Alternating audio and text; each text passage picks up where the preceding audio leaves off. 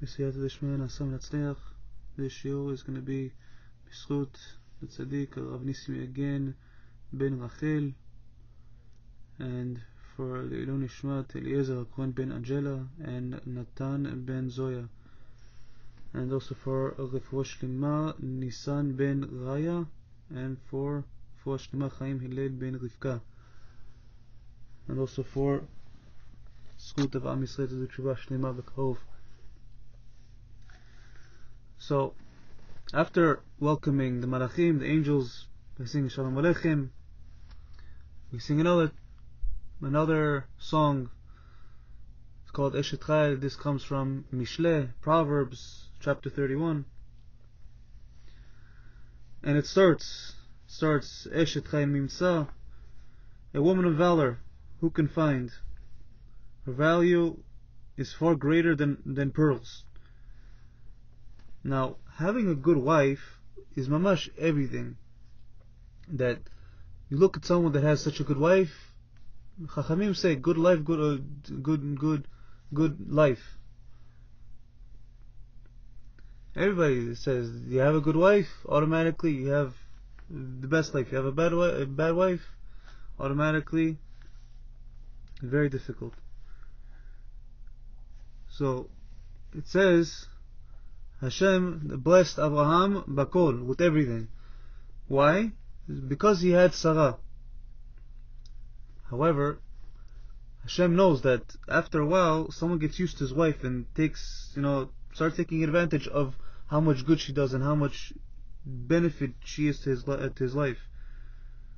So Hashem sent Malachim to Abraham to remind Abraham of the traits of Sarah, of who Sarah is and what she does. Who is she?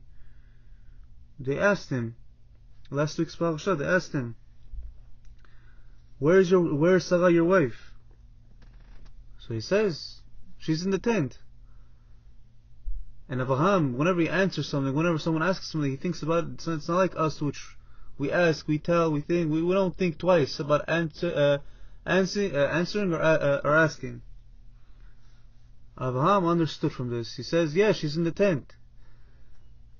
And he understood, he remembered, why? Because she's modest. My wife is a modest woman. So that the angels did this specific to remind him of her modesty. Same way that Hashem on Friday night, on Shabbat, on Leil Shabbat, we sing Eshet Chayil. It's supposed to remind the husband of how much the wife does for him, how much of a benefit she is in his life. Now, this song, this chapter of Mishle, it can refer to many different things. It can refer to the Shekhinah, to Shabbat, to the Torah, and also to the soul. This year we're going to focus specifically on the soul. Now, you can see that how appropriate it is that we sing this to welcome Shabbat. That what are you doing? You're basically, in the whole song, you're describing the mission that you have in this world, what you have to do, and what type of enjoyment and the joy that waits for us in Olam Haba, in the world to come, if we fulfill the mission. Now it continues. It says, the heart of her husband trusts in her, and no loot will be lacking. Now, what's the husband of the soul? The husband of the soul is Hashem. Hashem sent the soul down here, sent her down to the world on a mission. The Chachamim compare the world to darkness. Now, in darkness, you don't see things clearly. You don't see things how they are truly. It's a bit foggy. It's dark. You don't see anything clearly. So what happens? We look in the dark and we think, oh, look, that thing looks a little bit scary. Maybe it's something that I should be scared of. Little do we know, it's just a tree. Or if we see something, oh, look, it's a tree, and then we see it's a very dangerous animal. So same thing, that in this world, we're scared, we're terrified of things that are harmless, but we're just careless about things that are dangerous, harmful for us. So every word, every deed that someone does, and every thought affects the world over the worlds down, the world over here, and also in the spiritual worlds. But the darkness of the world, it deceives us. It makes us think like we're doing everything good, but in the end we're destroying a lot of things. It makes us think like it's nothing. We're not doing anything wrong. But if we saw what it truly did, we saw the truth, we will behave much more carefully. We will think before we do anything. Before saying a single word, we will think, should I say this word? Maybe I should fast the day before, to fast the whole entire day before we do it, before we say a word, before we take any official step in the world. We think a month before. Anything that we do, any new outfit that a woman would want to buy. They say modest, not modest. She's not gonna say, you know what, it's okay. She's gonna right away. She's gonna make a whole entire bedin about it. She's gonna bring the whole entire Sanhedrin, the whole rabbinical court of 70 elders. That does what? What do we need 70 elders for? What do we need the Sanhedrin for? To judge death cases, capital cases, death penalty cases. So she's gonna be thinking so much that she's gonna say, can I, cannot. She's gonna bring the Sanhedrin to decide if she can or can't. She behemet knew what it was. So, however, Hashem, He put this world in darkness.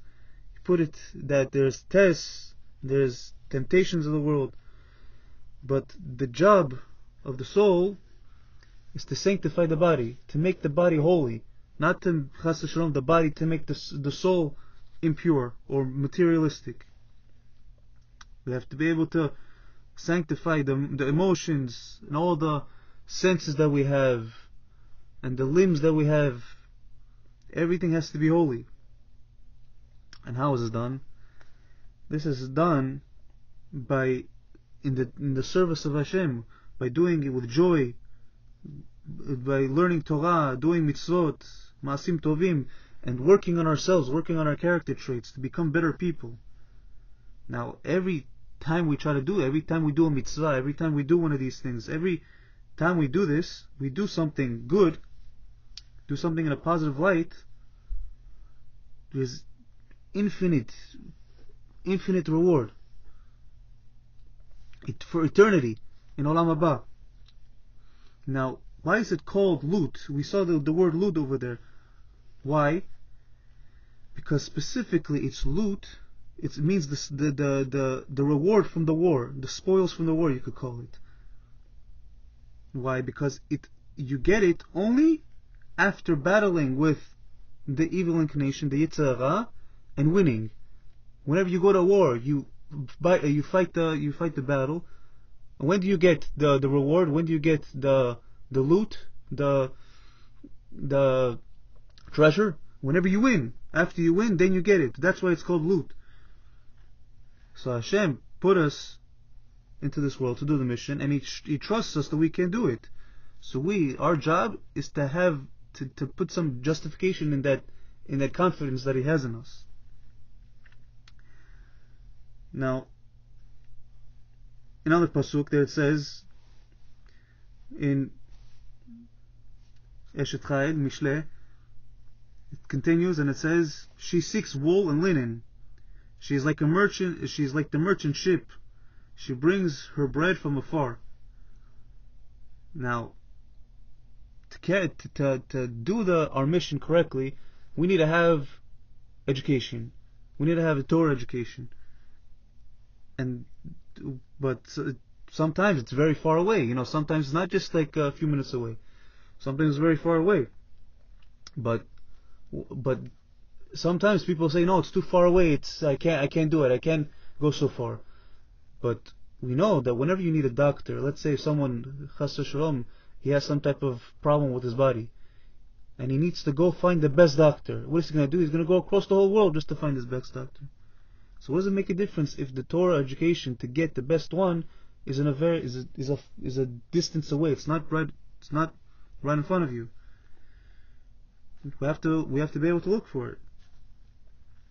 Go as far as possible. And there was a story that Rav again brings. It says that there was a family from Yerushalayim a while ago, a few decades ago, that they were trying to look for where to send their children to learn, which school. Now their relatives, they said, you know what, there's a school right here, what's the big deal? We'll send the kids to the school. It was in walking distance, it was close, it was nice. They said, we'll send them over here. But the school that they sent them to was Be'emet only religious in their name. It wasn't really religious. It only has a very nice name. You have sometimes you read the name of a yeshiva, you're like, wow, what a name. But you go inside, you hear the kids, you hear everything, you're like, is this even a yeshiva or is this a public school? What did I walk into? So this place only had the name that was religious, but everything else, no different from a public school. But this family, they saw the students in that school. They saw how they talked. They saw how they acted. They didn't like the way it looked. They didn't like the way it sounded. They were like, this is not for my family. What did they look for? The family looked for wool and linen. They wanted the real thing. They didn't want something mizuyaf, something fake, synthetic, something fake. So, Baruch Hashem, they found a nice school. It was genuine, real Torah school. But the problem is, it was far away. It was a few miles away. And there was no buses, there was no nothing, there was no transportation that they could go back and forth like we have nowadays. Buses here and there. It was miles away. They said, there's a good school, we're doing it. They sent the kids to school over there. And every day, the mother would go walk with them to school every day, back and forth. Few miles. Every single day, from the winter, summer, whatever it was. This is what we need, this is what we want. We want legit Torah knowledge. We don't want half cooked. Which is what it also brings from the Pasuk. She brought her bread from afar. She went from afar and she brought her bread. She went because she understood what it was to give a real Torah education. Now, the relatives are laughing at them. Well, we have to send so far. We have a school here, look. It says yeshiva on it, it says whatever it wants. It's a good school. They said, no. We see how it is, it's not a good school. And we saw that a long time later, the results spoke for themselves. The children of the relatives, they went off the derech, became non-religious. But this family, the kids became rabbanim and rabbaniyot. They actually got a real Torah education, so they actually stuck to it. Another thing for this, that whenever it speaks about a merchant ships, is that a merchant, what does a merchant do? A merchant just sits down, has a store, and that's it. A merchant goes around. He doesn't sit down in one spot, whatever comes to him, that's it. Merchant goes from here to here to here to find the best thing, to get the best ones. He will sail all over the world just to find the best thing. So for us also, we have to invest time to go, to fulfill, to go every possible place to get the best out of our mission in this world. We have to be like the merchant. Now, in 15th verse 31:15, it says that she rises while it's still night. And this, what does it mean she rises while it's still night? This is a connection with what it says in 31:27. She does not eat the bread of idleness. There's a connection between these two. The connection is laziness. laziness we have nowadays is very, very hard. It's very deep. Everybody's lazy. But it's a very big disease. Even Ochot Tzadikim, all the Musaf Sfarim talk about it. They talk about it. It's a very big disease that we have. Everybody says, listen, I'll do it in an hour, I'll do it in a day, I'll do it when I get old. Even the Mishnah speaks about it. Don't say you're going to learn when you're going to get older, because maybe don't say you're going to learn whenever you have time, because maybe you're never going to have time. I'll do it later. We need to learn how to acquire zrizut, the alacrity, to move, do something as soon as possible, not wait until the last minute. Do it the first minute. What's one example? Prepare for Shabbat on Sunday. Don't prepare Friday, right before Shabbat. It's 2 hours before Shabbat, I need to do fast. On Sunday you have to prepare. Do it ahead of time. Everything ahead of time. Don't wait until the last minute. Continues. 16th verse. Pasuk. She sets her mind on a field and buys it. From the fruit of her hand she plants a vineyard. Now, what is this coming to teach? We see from here that what do we see? We see all the time, especially in New Year's, right after Rosh Hashanah, or even the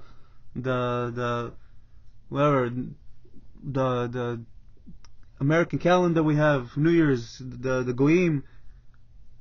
They make New Year's resolutions.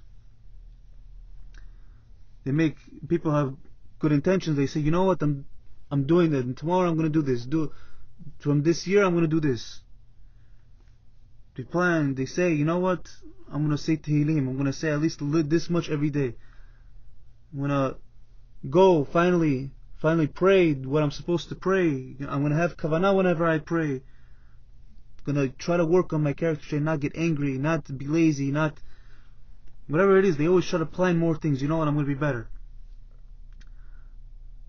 But sometimes, a lot of the times, it stays in the planning stage. It doesn't actually get into actuality. You say, I'm going to do this, I'm going to do this, I'm going to do this, and then nothing happens. Finally, in the end, Sozman, they go to the grave and their planning goes with them. Nothing ever happens. They never do it. They say, I'm going to do this, of course, I'm going to do this, I'm going to do that. Everything. They give a whole entire list, but not even one thing they do. They do nothing. We get no reward for just planning. We get a reward for actions.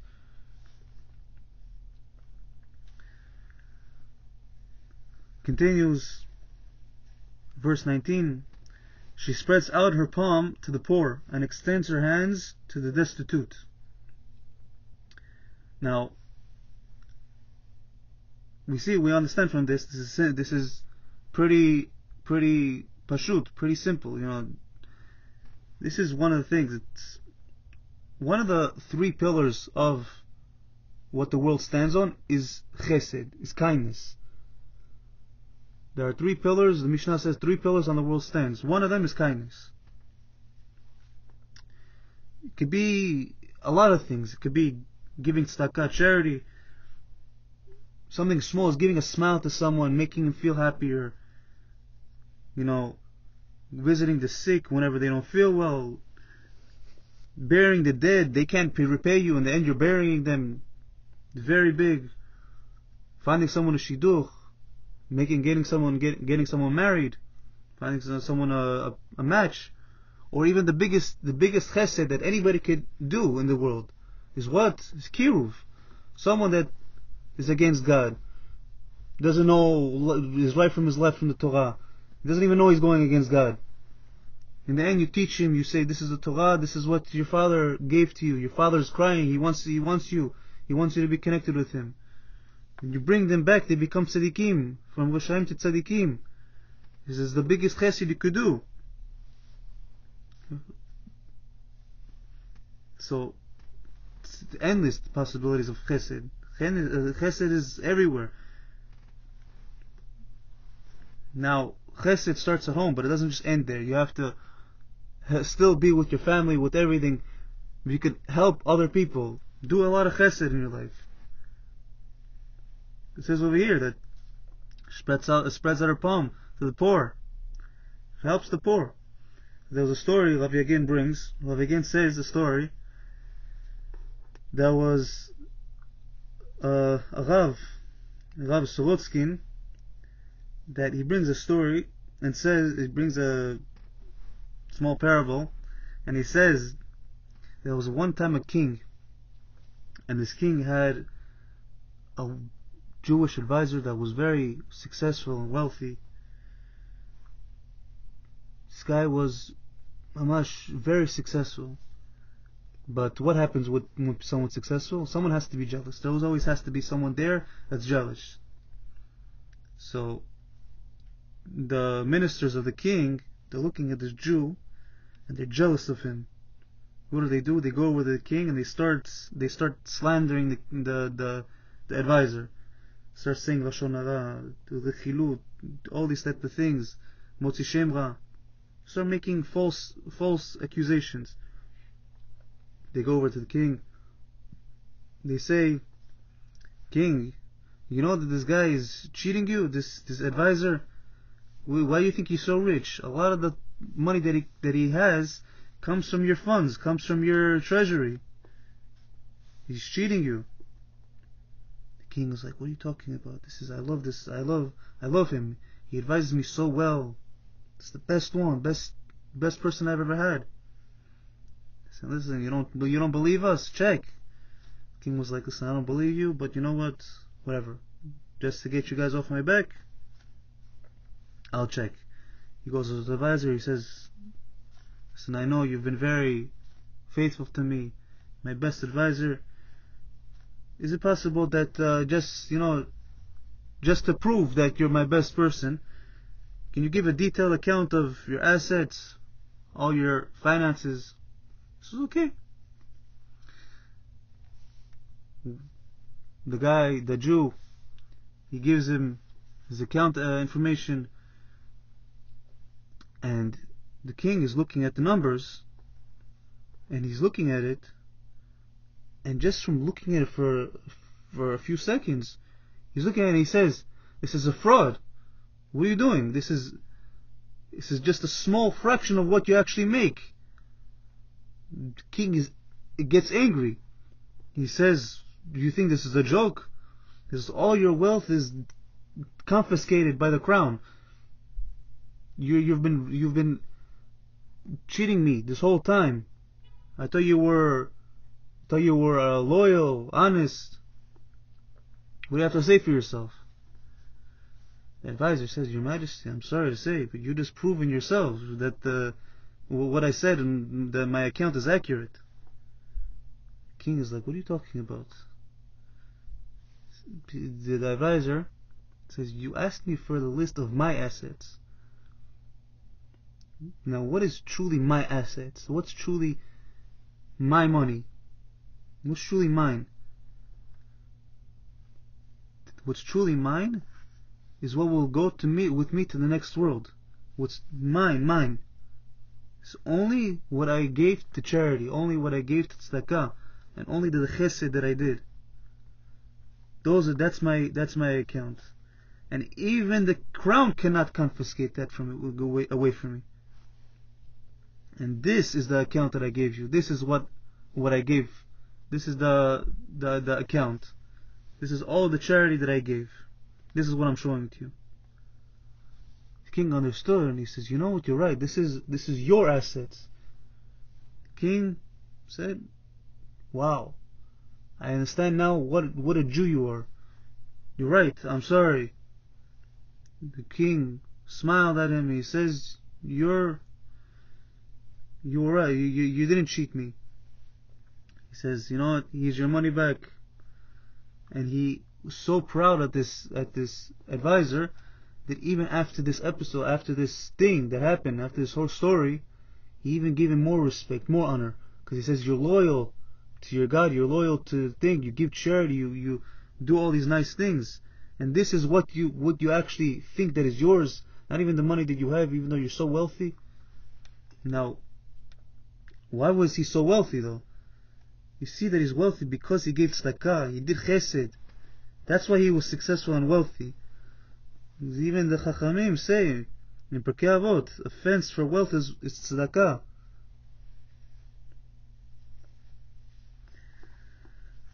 So it continues, 31:21, Mishle, Proverbs.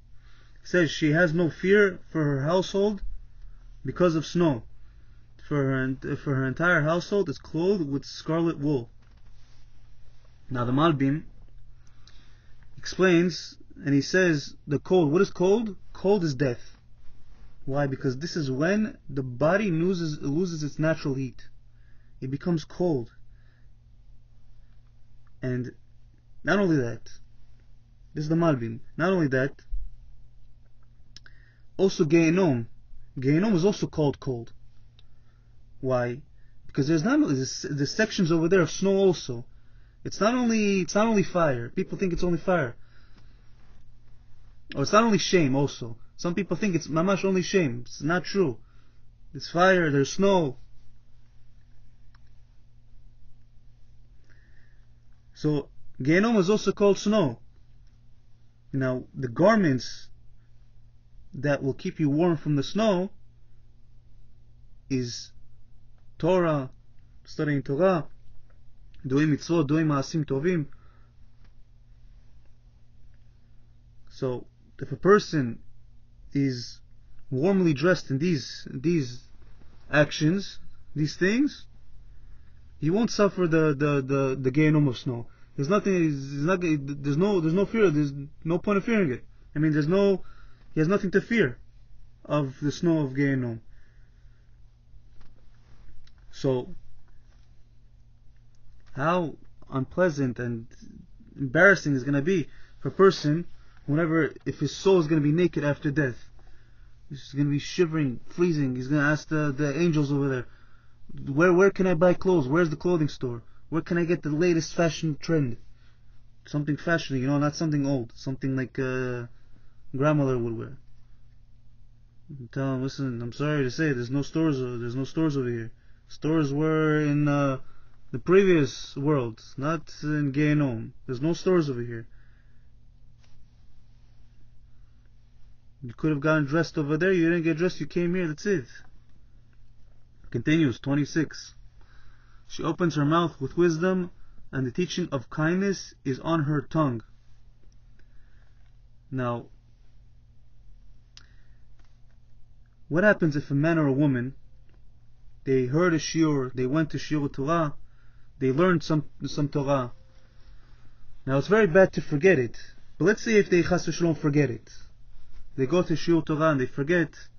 Is it all for a waste? Did they waste it? Chas v'shalom. Whenever they go to Gan Eden, it's going to be retaught to them. So say, you learned this in your life, you put in the effort to learn it, here it is. They're going to reteach it to you. They're going to reteach it, and there's going to be review for it. Everything will go back, will go to this person. Whatever he learned that's what he's going to get. He's going to be given to him back in Olam Haba, in Gan Eden. Next, 28. Her children rise and praise her. Now, who are the children? Who are these children? There's a pasuk in Bereshit, in Genesis. It says, these are the offspring of Noach. Noach was a righteous man. Now Rashi comes and gives a comment over there on the pasuk, and he says, the offspring of a righteous person is the good deeds, the maasim tovim that they do, the mitzvot, everything any good deed that they do, that's their offspring. The true offspring of a person is their maasim tovim, is their good deeds. They are the ones that are going to come and they're going to rise and praise him.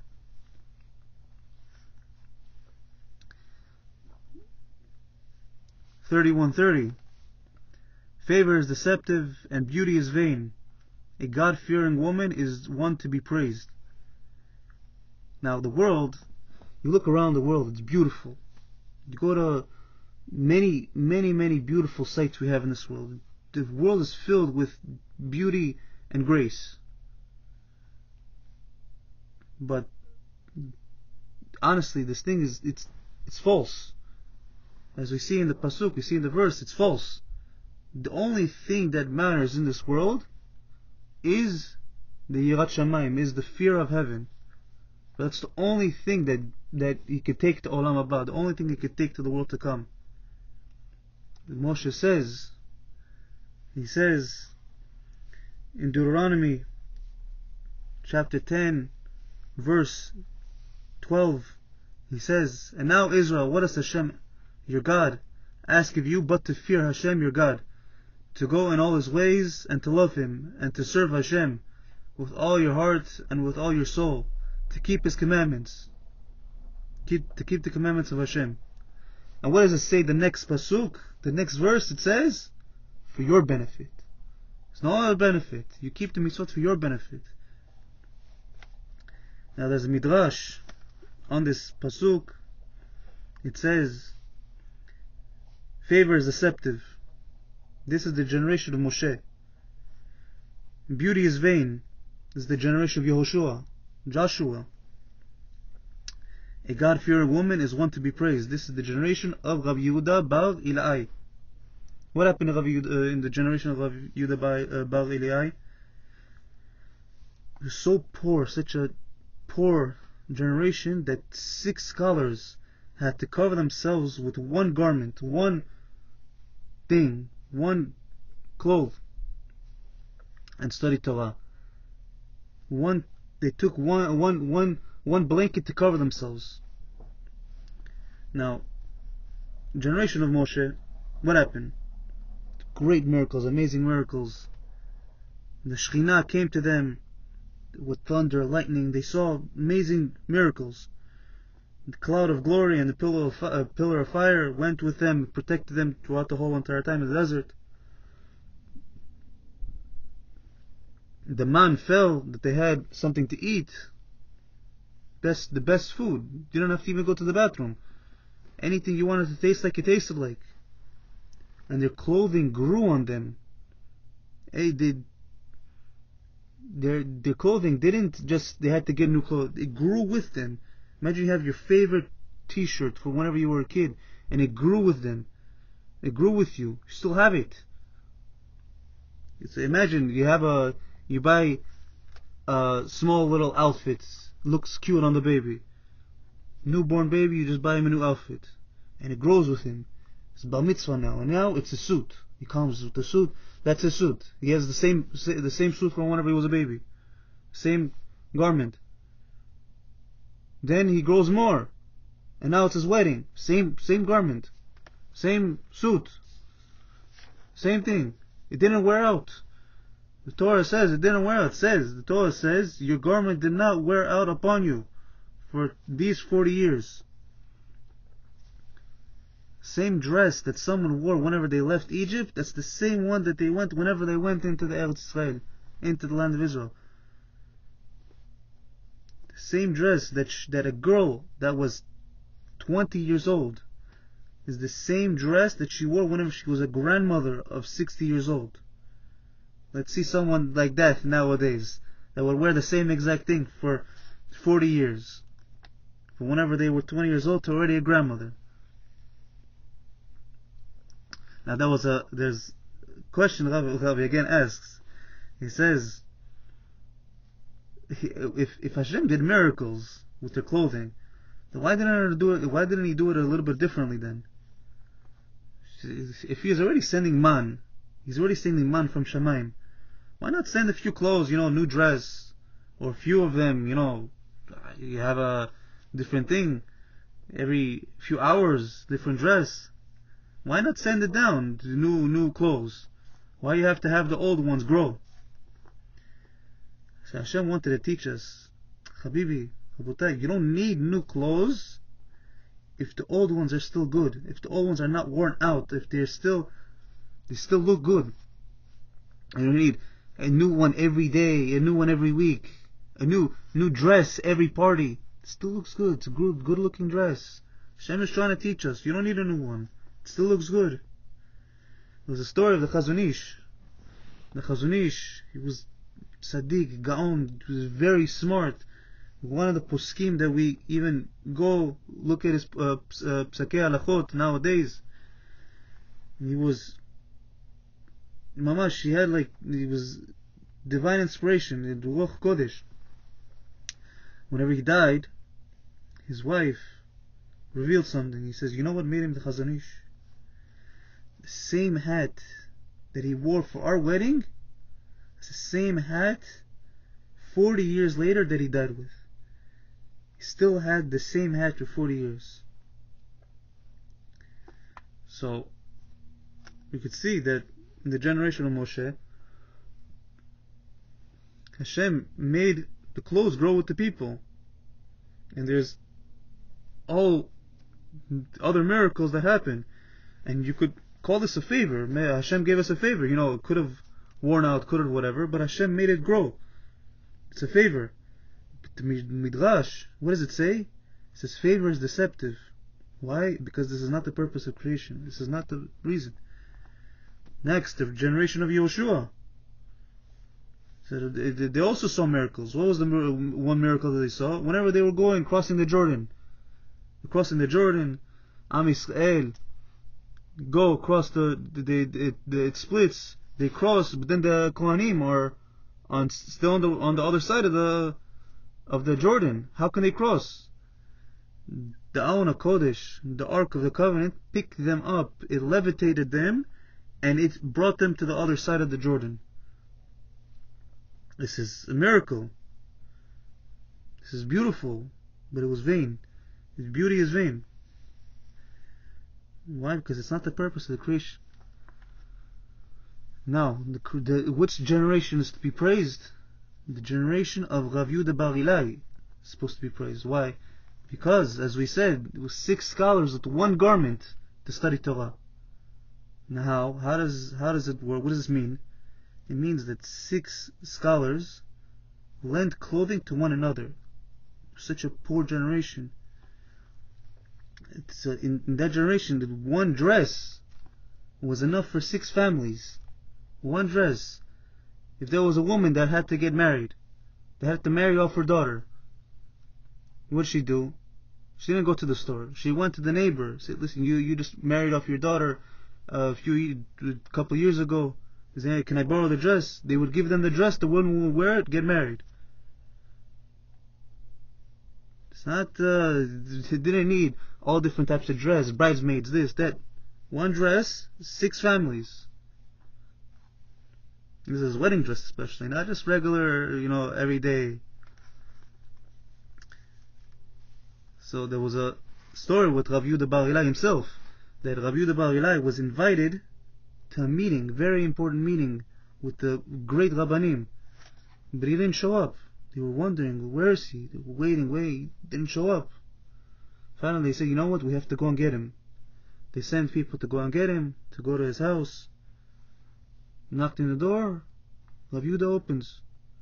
So what happened to you? Where were you? We invited you. You had to be there. Everybody's waiting for you. All the Chachamim are waiting for you. He says, I'm sorry, but my wife went to the market, and we only have one coat for both of us. She took the coat with her. So I have to wait until she comes back so I can take the coat and go out. This is how poor he was. This is how poor the generation was. Now, if you look at the Torah, how can they do this? The Torah says it's forbidden for a man to wear a woman's garment, and also the other way around, for a woman to wear a man's garment. So how could Rav Yehuda Bar Ilai and his wife and the Rabbanit wear the same coat? You could look at this and understand that it was not. It wasn't a woman. It wasn't a man or woman's coat. It was neither a man's or a woman's coat. What was it? It was basically a rag. It was just like it was a shmata, just something that they just put. It had no specific style, specific gender to it, specific man or woman. This is how poor it was. But to this type of generation, this is what the Chachamim put on the verse. A God-fearing woman is the one to be praised. Why? Because this is such simplicity, of modesty, This is the purpose of creation. Such little, they got away with such little. They said, this is what we need, that's it, we're happy. This is what Hashem is happy about. Now, going back to in Mishlei, in 31:25, Hoz v'ada levusha v'tislach liyom acharon. Strength and splendor are her clothing. Now, the last day, the day of death. What is the day of death? Funeral. But guess what? The funeral is the ultimate wedding. Imagine if anybody tells you the funeral is going to be your best wedding. Well, it was a funeral, wedding, what connection?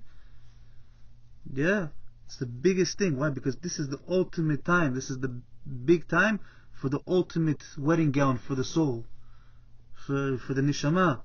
She finally gets in her wedding gown, and she's being led down to the chuppah, hundreds of guests. The soul puts on all the mitzvot, wearing all the mitzvot, all the maasim tovim, and being led in front of Hashem, the chatan, the husband, the groom. And there's angels over there, tzaddikim over there, millions who are coming in front of Hashem, coming. Tzaddikim from Adam Rishon, all throughout the generation, for all the recent tzaddikim, big giants of the generation, being led throughout our big wedding day. We finally made it to the ultimate hall. Now, what would the gown look like though for the soul? Is it going to look beautiful, or is it going to look...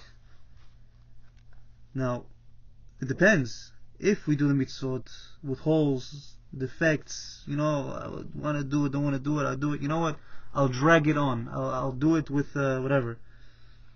I'll do it, but I'll do it with a sour face. Okay. Then the wedding gown will also be holes. Is one black spot over here, defects. You're gonna have a sour face also. Chatan is gonna have a sour. But if we do mitzvot, if we actually mamash cherish the mitzvot, do it with all the heart, go beyond the minimum of the halakha, do it in the most beautiful way. We have a thing called hidur mitzvah. Whenever we do mitzvah, we do it with beauty. We beautify the mitzvah. And then the gown for the soul will also have hadar, will also be beautiful. Now, v'tislach liyom acharon. V'tislach liyom acharon. She smiles joyfully at the last day. The Midrash, it says, before death, Hashem shows the tzaddikim, the righteous, the reward that they earned in Olam Haba. They see this, and they have they're smiling so happily. The Vilna Gaon, he says, the Vilna Gaon, whenever he on his deathbed, he was smiling. You saw this big smile on his face. His students asked him, "Why are you smiling?" He says, "Be'emet, I didn't know what was going to be my judgment. I didn't know whether I was going to go to Gan Eden, go to Gehenom. I didn't know. I was thinking, you know what type of Gehenom are they preparing for me? What type of thing? I was scared. Where are they going to send me? But now I see. Now that I'm dying, I see. What do I see? I see that my father is coming with Yaakov Avinu. He's saying, look what type of son I'm bringing to you. Look what type of tzaddik I'm bringing to you." So now I see this, and now I'm happy. They both came, both his father and Yaakov Avinu, to bring him to Gan Eden. Now, in Yerushalayim, Rav Nisim again brings a story. It says a story that in Yerushalayim, not so long ago, there was a tzaddikah, righteous woman by the name of Miriam. And there was a very famous Mikubal by the name of Rab Mordechai Sharabi. And one day, randomly, he tells the students, Miriam just died. He said, "How do you know?" He It's because I see that the angels are bringing her up to, bringing her. She just passed away, and I see them bringing her soul on a couch of gold up to Gan Eden Elyon, up to the upper Gan Eden, to the upper level of Gan Eden.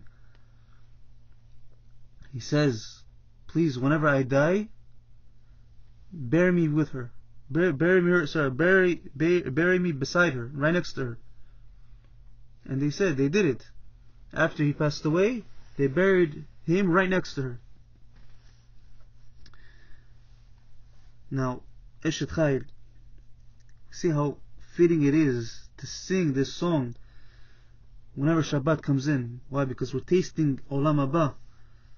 This is the perfect time to remind ourselves that whoever sanctifies his soul, how sanctifies his soul in this world, and see how that high the soul could get, that whoever does it, whoever sanctifies his soul in this world, he's going to see the reward that waits for him in the eternal Shabbat.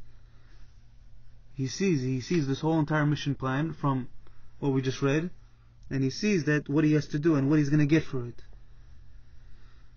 And he sees whenever we read this on Shabbat, so he's going to get a taste of Gan Eden. He's going to say, this is what I have to do, and this is the reward I'm going to get for it. And the eternal Shabbat, that's in the day that's fully, that's all Shabbat in Olam Haba. B'ezrat Hashem, we'll earn our Olam Haba, and it's going to be a beautiful Olam Haba. We're going to get there with a beautiful gown for our neshama, beautiful garments. Chas v'shalom, not to lose our Olam Haba, or Chas v'shalom, not to get to Olam Haba with the ripped gown, ripped clothes, ripped garments, have some smudge over here. B'ezrat Hashem, we go there with beautiful clothing. We even go there. B'ezrat Hashem. Baruch Adonai L'olam, Amen v'Amen.